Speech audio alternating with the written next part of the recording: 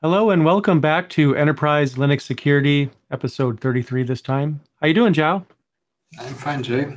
As always, it's a pleasure to be here with you. And today we have another of the They Did What episodes that we usually run. So, yeah, this Yeah. week was pretty interesting regarding that.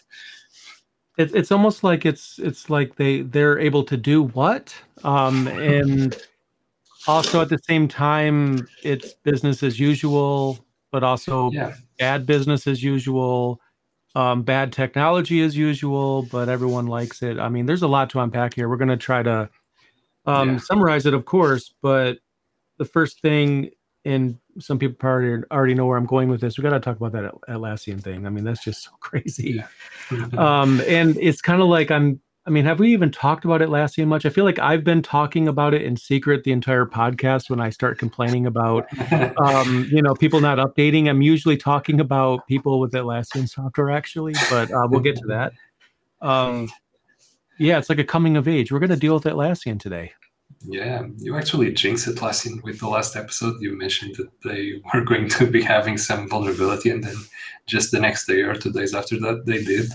So, you're suspicious. What have you been doing? Yeah. So I'm going to lay a little bit of groundwork just to kind of like give some people who don't already know Atlassian some idea about them. I'm going to try to keep calm. Okay.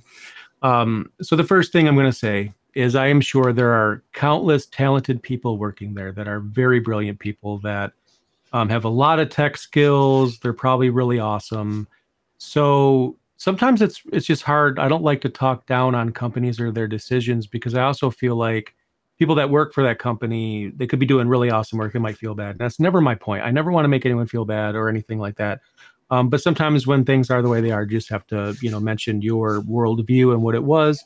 Anyway, Atlassian is a software company. I think most people probably know that, famous for a number of tools.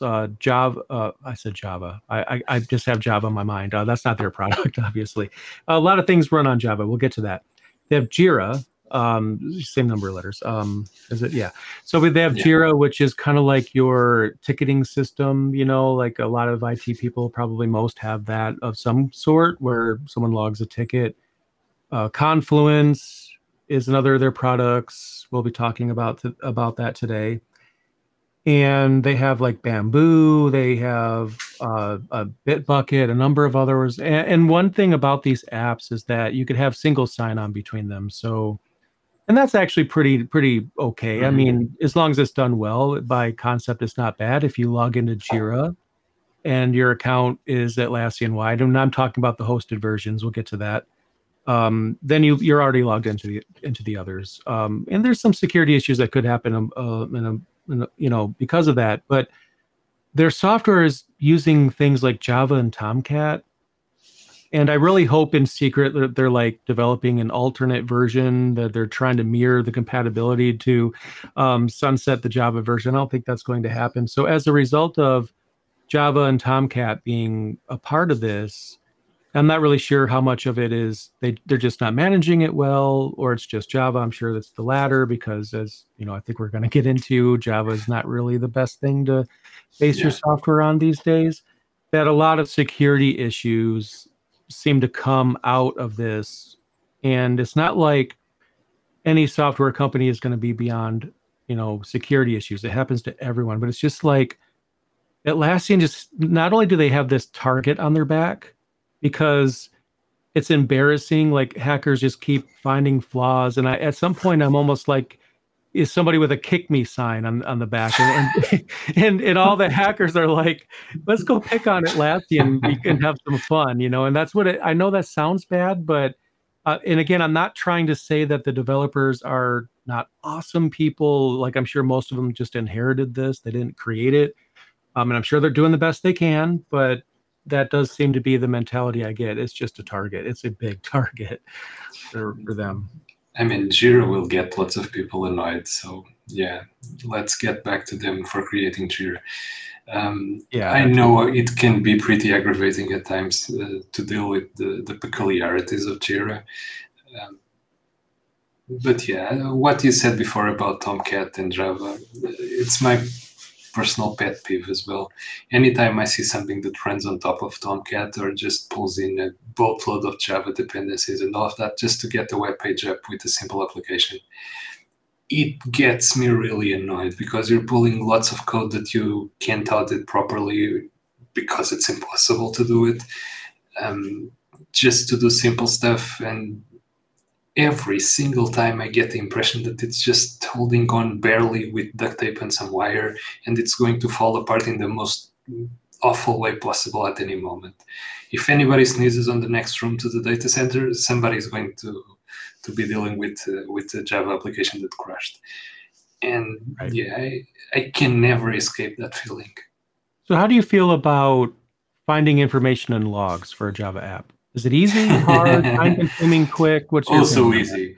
Oh, so easy. Let's start with a very simple example. You boot up Tomcat, and until you get that message that says that the server is up, you have 12 megabytes of text, one message per line that you have to scroll. That's thousands of lines that you need to go through if you want to find some message there. 12 megabytes just for starting Tomcat. Of course, you can control the verbosity and all of that, but this is what comes by default. And at some point, somebody had to have said in one of the meetings it was deciding that, okay, this is absolutely useless. Nobody is going to be able to extract any meaningful information from this. Why are we spewing so many error messages, or just some, because they're not even error messages, they're just updates. And basically it feels like when you're starting up in development and you put some printfs all around the code just to make sure that the code is reaching a specific part, it feels like they just filled the whole Tomcat code with those and never took them out. It's what it feels like when you're looking at the log. Okay, it reached this part, and this one, and this one, and the code is massive. So in technology, there's this trend where you have a product, everybody's using it, and then an alternative comes out and they'll advertise it's more secure, there's fewer lines of code. Think OpenVPN and WireGuard. OpenVPN has been around a long time. It's humongous, right? WireGuard comes out as shorter. Long story made short, why does that happen? Because when some things are developed, instead of just refactoring properly and condensing and things, they just bolt onto what's existing. They keep doing that over and over again. So that kind of plays to your point there. But the reason why I asked about the logs, right? I am not advocating this.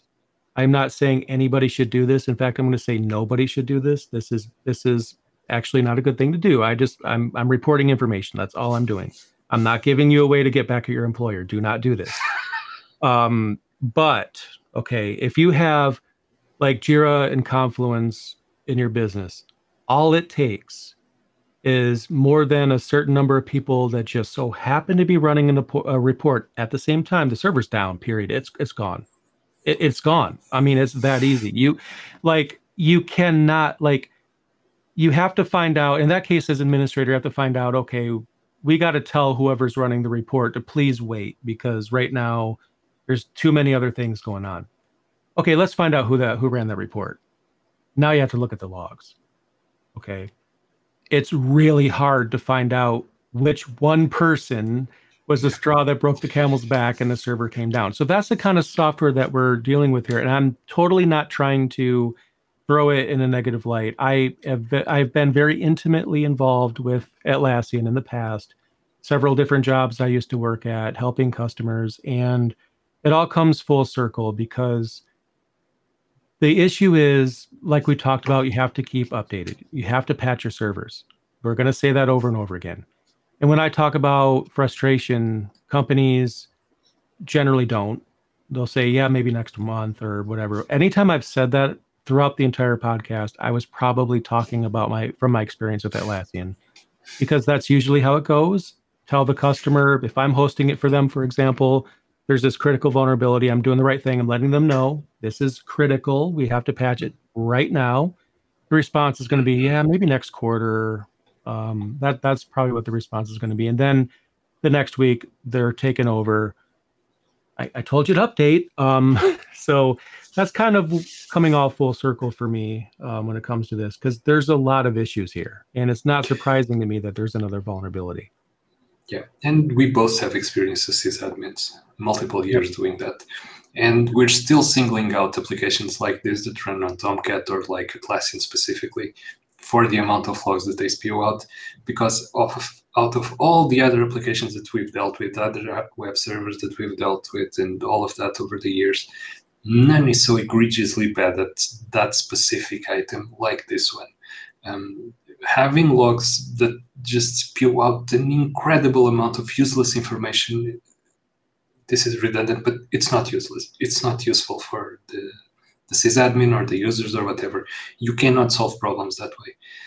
It doesn't help you track down the problems and finding the actual issue, because then it and again, we're moving away from the specific vulnerability, Yeah, but we're really ranting around this. But I think it's important to kind of let people know the history and why we're so all about whenever this. you're trying to debug something that isn't running properly on top of it, you'll get lots of error messages in the log, and then none of them will probably be the error. The error will be just a warning that pops up before. So even if you're grabbing just for error there, you'll miss the warning message.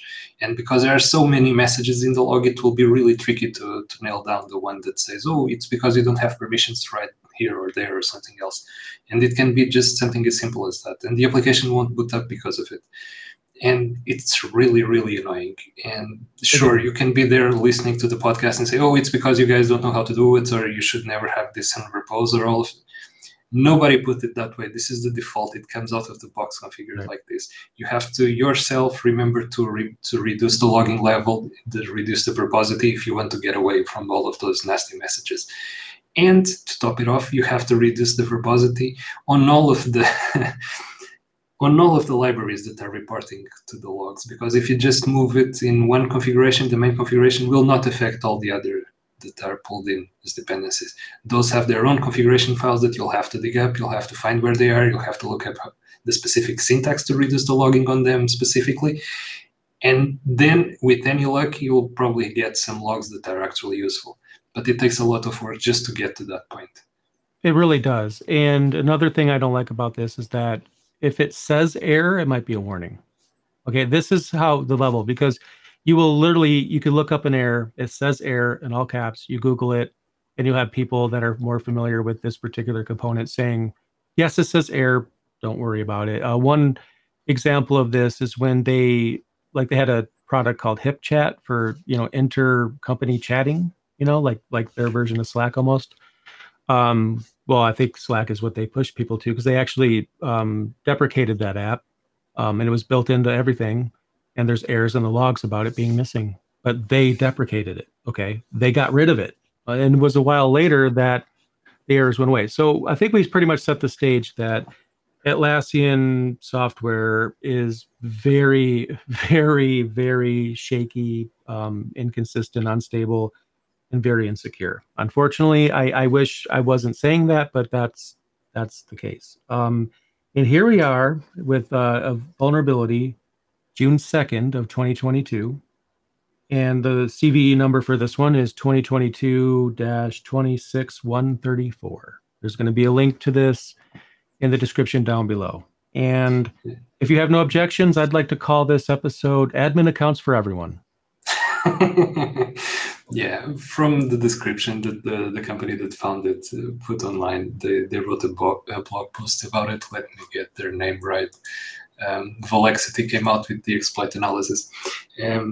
When you have in the description for an exploit that it's easy to trigger and remotely exploitable, you're in trouble, and you have a lot of problems to solve in your piece of software.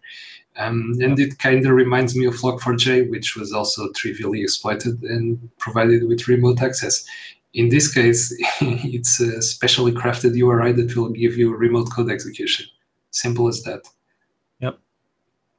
And I'm trying to remember the name of the script. Oh, here it is. OGNL is basically what it's hooking into. So somebody who utilizes this vulnerability can get they can create an admin account. Okay, so this is not just taking over an admin account, which we hear about that a lot. This is allowing someone to create one. That's huge. They can create an admin account, and that's absolutely something that you don't want. have happen. This lets you have a remote shell as root. From then, you can do basically whatever you want. There's no limit what you can do. You're root on the system. You have a shell at your disposal. You just type in the commands that you want to do. If you don't want to create a shell, you can just pass it the command that you wanted to execute. Say, for example, send a file to a server that you control, for example. Add accounts to the system, like you were saying. All kinds of nasty things, because basically at that point, you control the system.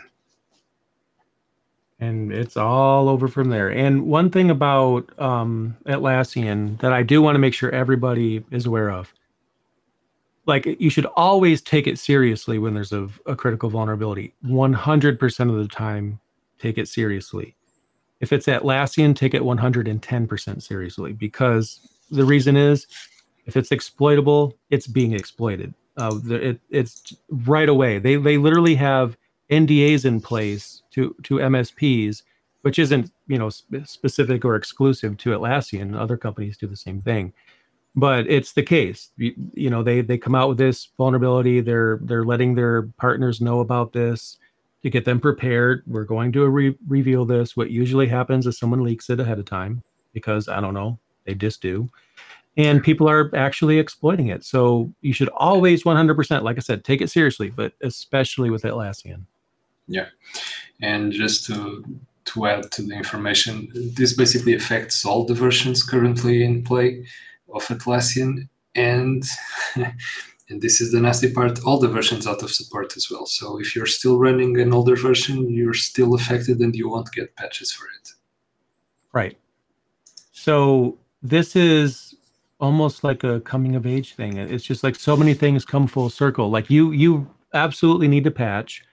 There's a lot of security things to unpack here. We will, we obviously have more to say about this. I mean, we're not done. I'm just gonna say we're gonna bring this up, in the future. Atlassian software, it's gonna keep coming up. And unfortunately, I would love to be wrong on that. I would love for them to do whatever they need to do to make it more stable. But history is what history is. Yeah. And people with lots of time on their hands have looked at the vulnerability, and there are new ways to exploit this have come up since it was announced, and now there are multiple codes for exploiting this, basically available on GitHub and elsewhere on the internet. And this goes to another thing. It's the usefulness of having code like, say, remote shell code that you can just upload whenever you exploit the system, and to get a remote shell up and running easily, and you can pipe this through Metasploit or whatever. But having this type of code and this type of exploits is readily available on GitHub as something that you can just download and then drop into a system and use it.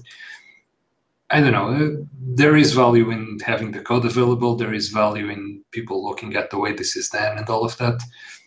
But it still lets lots of script kiddies that will just download this and throw it against the server, let them get access to stuff they shouldn't, and they don't even have to sweat it to get that. So it's just like freebies for everybody. If you know an Atlassian server that is up and running, congratulations, you have root shell on that server. You just need to upload the code. And for one, it takes away some of the excitement of actually doing something like this, but it simplifies it too much, in my opinion. Yeah. We were joking before we started, and you were saying something that was actually pretty interesting about somebody applying to a hacking group and saying that they had experience on hacking Atlassian. And yeah, congratulations, you and millions of other people. It's just drag and drop at this point. Right. It's like, yeah, you're not getting into our hacking group because that's too kindergarten. You're going to have to be on a different level. Atlassian is just low-hanging fruit. So you're not impressing us at all. That's probably what they might say. Yeah. And yeah, at this point, this has been exploited in the wild. People are aware of it. It's not as big as Log4j because the installed user base is not as large as Log4j, which was everywhere. This has a smaller install base, but still 75,000 servers, I believe you mentioned before. 75,000, customers. And one thing to keep in mind is that there's two kind of universes with Atlassian software. There's the version you can download and host yourself, which is what we're talking about. Then there's a cloud version, so I'll make that distinction. So, um, they're trying to push everybody in cloud. There was a cloud outage recently, so now I'm sure a lot of people aren't very keen on that anymore.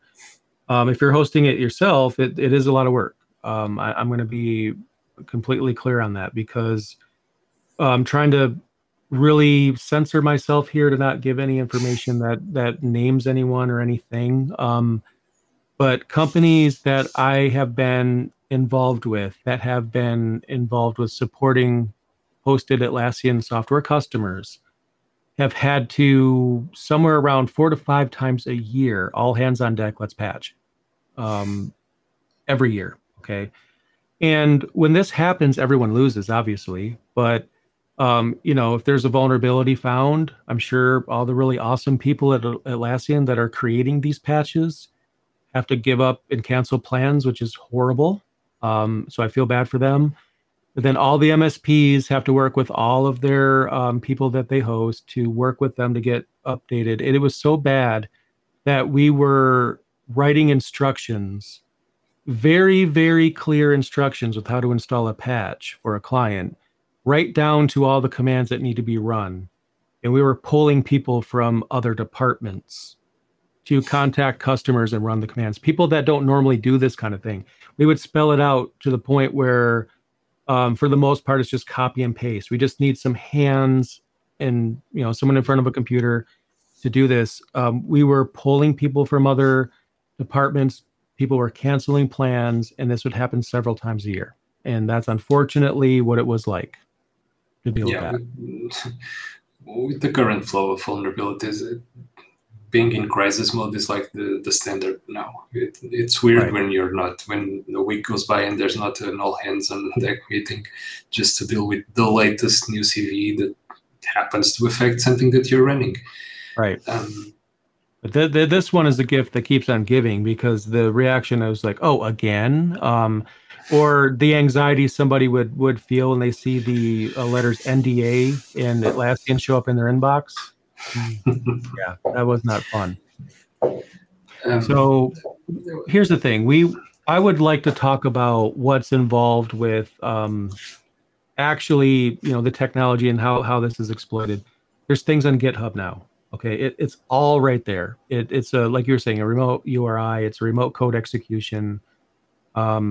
Anytime we say remote code execution, that's the worst thing right then and there. So if you're running the software right now on your end, then what I'm understanding here for Confluence specifically, because that's what this vulnerability is for, the fixed versions, and we'll have this in the show notes, but 7.4.17, and yes, people that work with Atlassian, they have the version numbers memorized. I'm not even kidding you. So this might seem like a lot of information if you don't work with it, but people that work with it, they're like, oh, okay, yeah, I just did .16 yesterday. That makes sense. So 7.4.17, these are the fixed ones.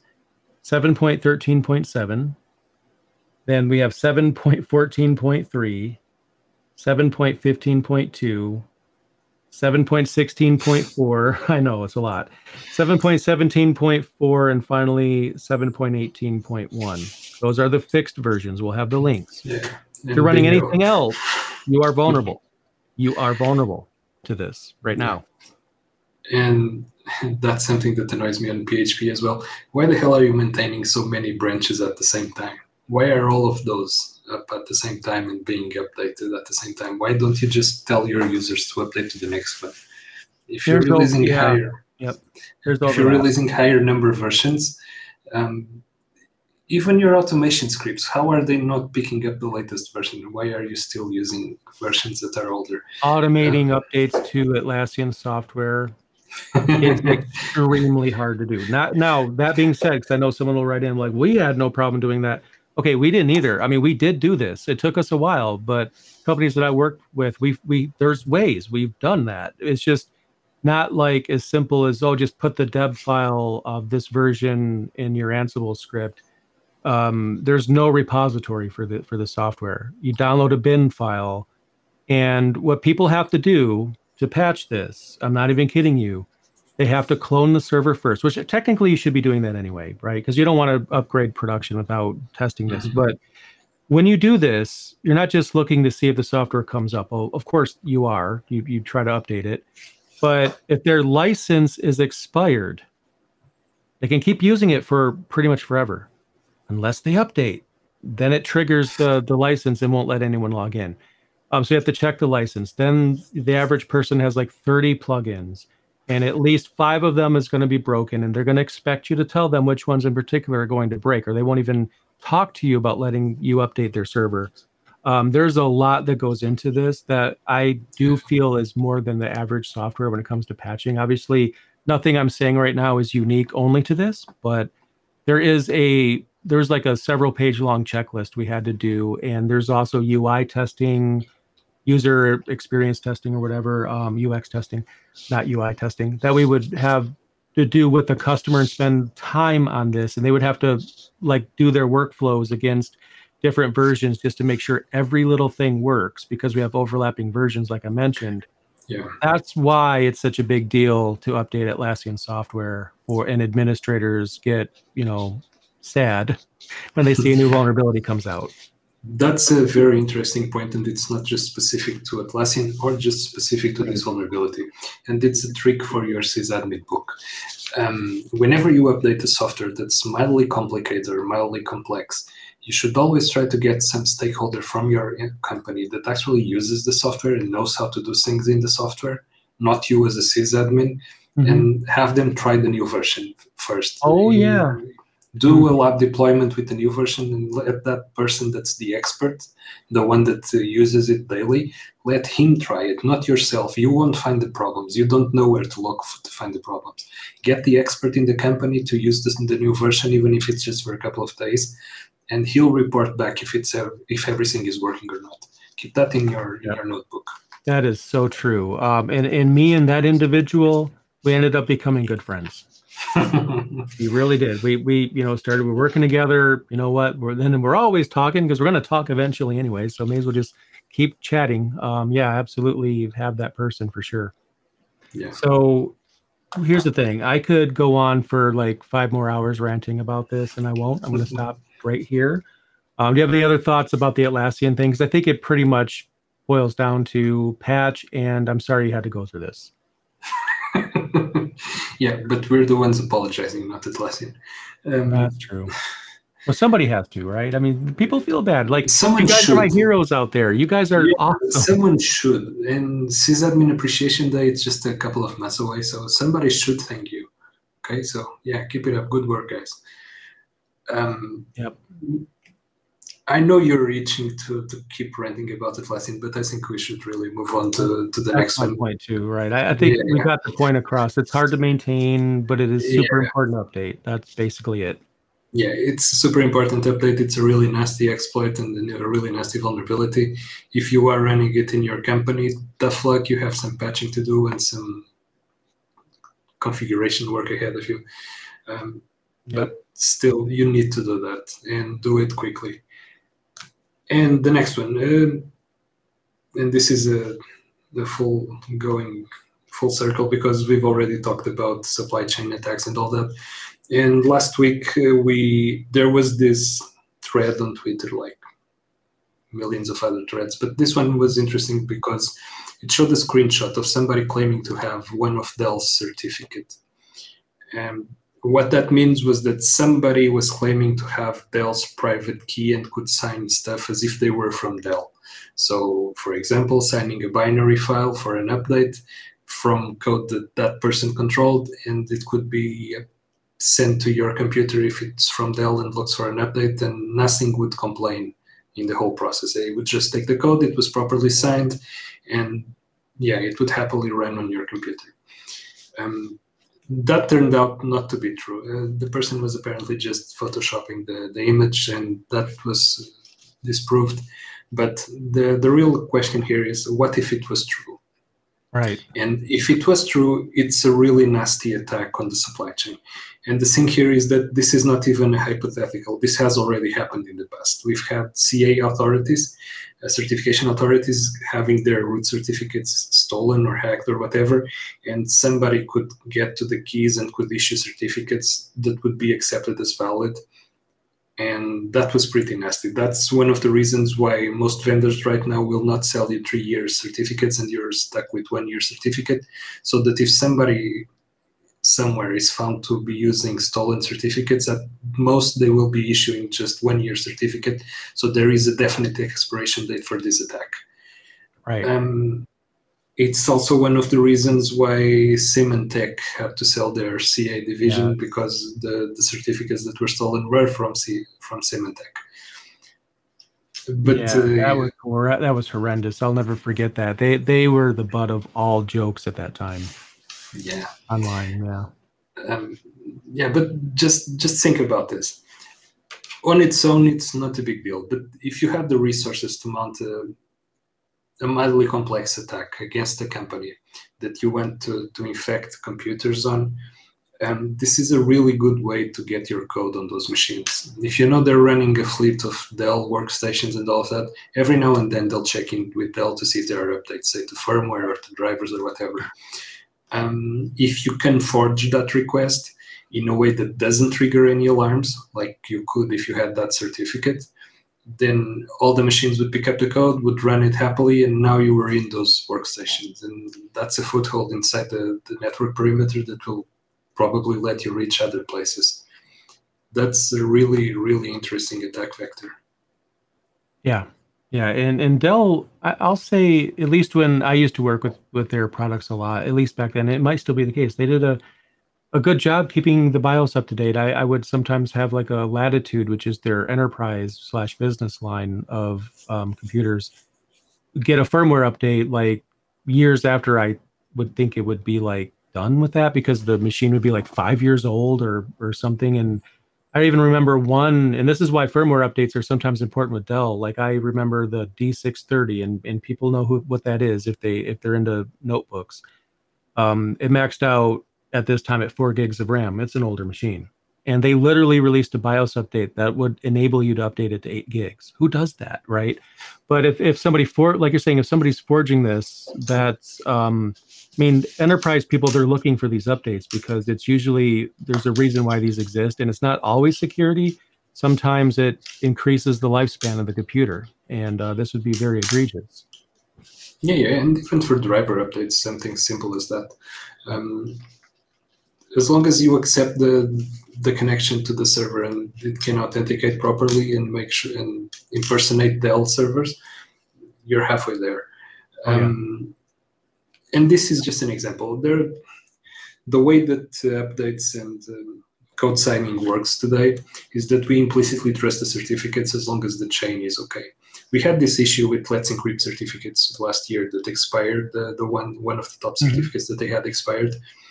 And in some systems, that would break the actual update tool so that it couldn't update yourself and you had to manually go in and update it because it wouldn't trust the chain anymore. So it couldn't pull updates because it didn't trust its own updates. And the reverse of that is if an attacker manages to compromise, say, Windows Update certificates, and they manage to impersonate Windows Update, you can basically own any infrastructure because at any place you'll have some Windows machines running. Even if it's just one or two running some edge case software that doesn't run on Linux or anything else, those machines will be there and they're configured to automatically look for updates without your intervention. And you'll manage to find a way into those systems through a forged certificate like this. This is the type of thing that can make the whole security castle crumble pretty quickly. Yep. If it's properly signed, if the certificate is valid, if there is no red flags there, it will be accepted everywhere, basically. And you won't even be aware of it until something nasty happens. Basically, until the attacker wants you to know. Yeah, I mean, that's absolutely the case. I mean, there's nothing... I shouldn't say nothing because I gotta really watch my words with this podcast, because if I say like this is a really big deal and there's always a bigger deal, there's always there's no absolute, because once I say there's an absolute, somebody will figure out something worse. But driver and BIOS updates are so egregious, especially considering BIOS updates can reinfect machines no matter how many times you wipe the machine. I mean, there's some pretty serious things, and if you're dealing with servers, that's even worse because they're much more expensive. So Yeah, I mean, this time, like you're saying, it was just somebody that might have photoshopped or whatever. It wasn't a real thing, but it is the real possibility. Yeah, it is a real possibility, and it has been seen in the past, and it will probably be seen in the future. And it's one of those types of things that it's really tricky to protect against, because you're not going to be able to check all the certificates in the processes that you're running. That just happens internally. So until somebody raises the alarm and you see some warnings on security websites and security news feeds and all of that, you won't even know that you were a target of this. Right. Everything seems okay. Everything is legitimate to the systems that are pulling the updates. That's kind of where we've evolved to. The very first virus that I've ever seen was like the same as all the others at that time period. They destroyed data. They were annoying. They're tedious. It's like, God darn it, I lost all my photos now. Got to restore my backups because the virus came in and replaced all my files. And then, so you knew that something wasn't right. You saw it. It was your machine isn't booting at all, or it is and it's sluggish, or your files are gone. There's something noticeable. And nowadays, the goal is to stay hidden. That's the goal now. If you don't notice it, that's the goal. That's what they want. Yeah. Or it's something egregiously obvious like ransomware that will show you that splash screen, but those guys directly want your cache. They just want the monetary reward for that. For something like spying, for information exfiltration, for classified information, for intellectual property, for all of that, the idea is to stay hidden as long as possible inside the target network. Right. And that's where the value is. That's your end goal, is to be able to look at the systems without anybody else noticing it. The longer you can stay there, the more information you can gather, the more value you extract from the attack. Yep. So there is an incentive for people to find ways to attack systems and to attack infrastructure like this, and this is just one of those. Like when we talked about the BVP47 tool, for example, it used some pretty advanced stuff, and it did some really nice tricks to stay hidden and to stay infecting a system. And again, the goal there was to persist for as long as possible without raising any suspicion that it was there, so that it could continue to exfiltrate data. And this is the same type of thing. If you're using an attack vector like this, like a forged certificate, first, it takes a lot of effort to prepare the infrastructure so that the traffic gets redirected to you rather than the official site. But if you're willing to go the length that it takes to do this, then this is a really, I was going to say profitable, but that might not always be the direct goal. But this is a very interesting way to go about doing it. And it will raise no alarms. You will be able to stay hidden while you are attacking an infrastructure for basically as long as you want, or until you make a mistake.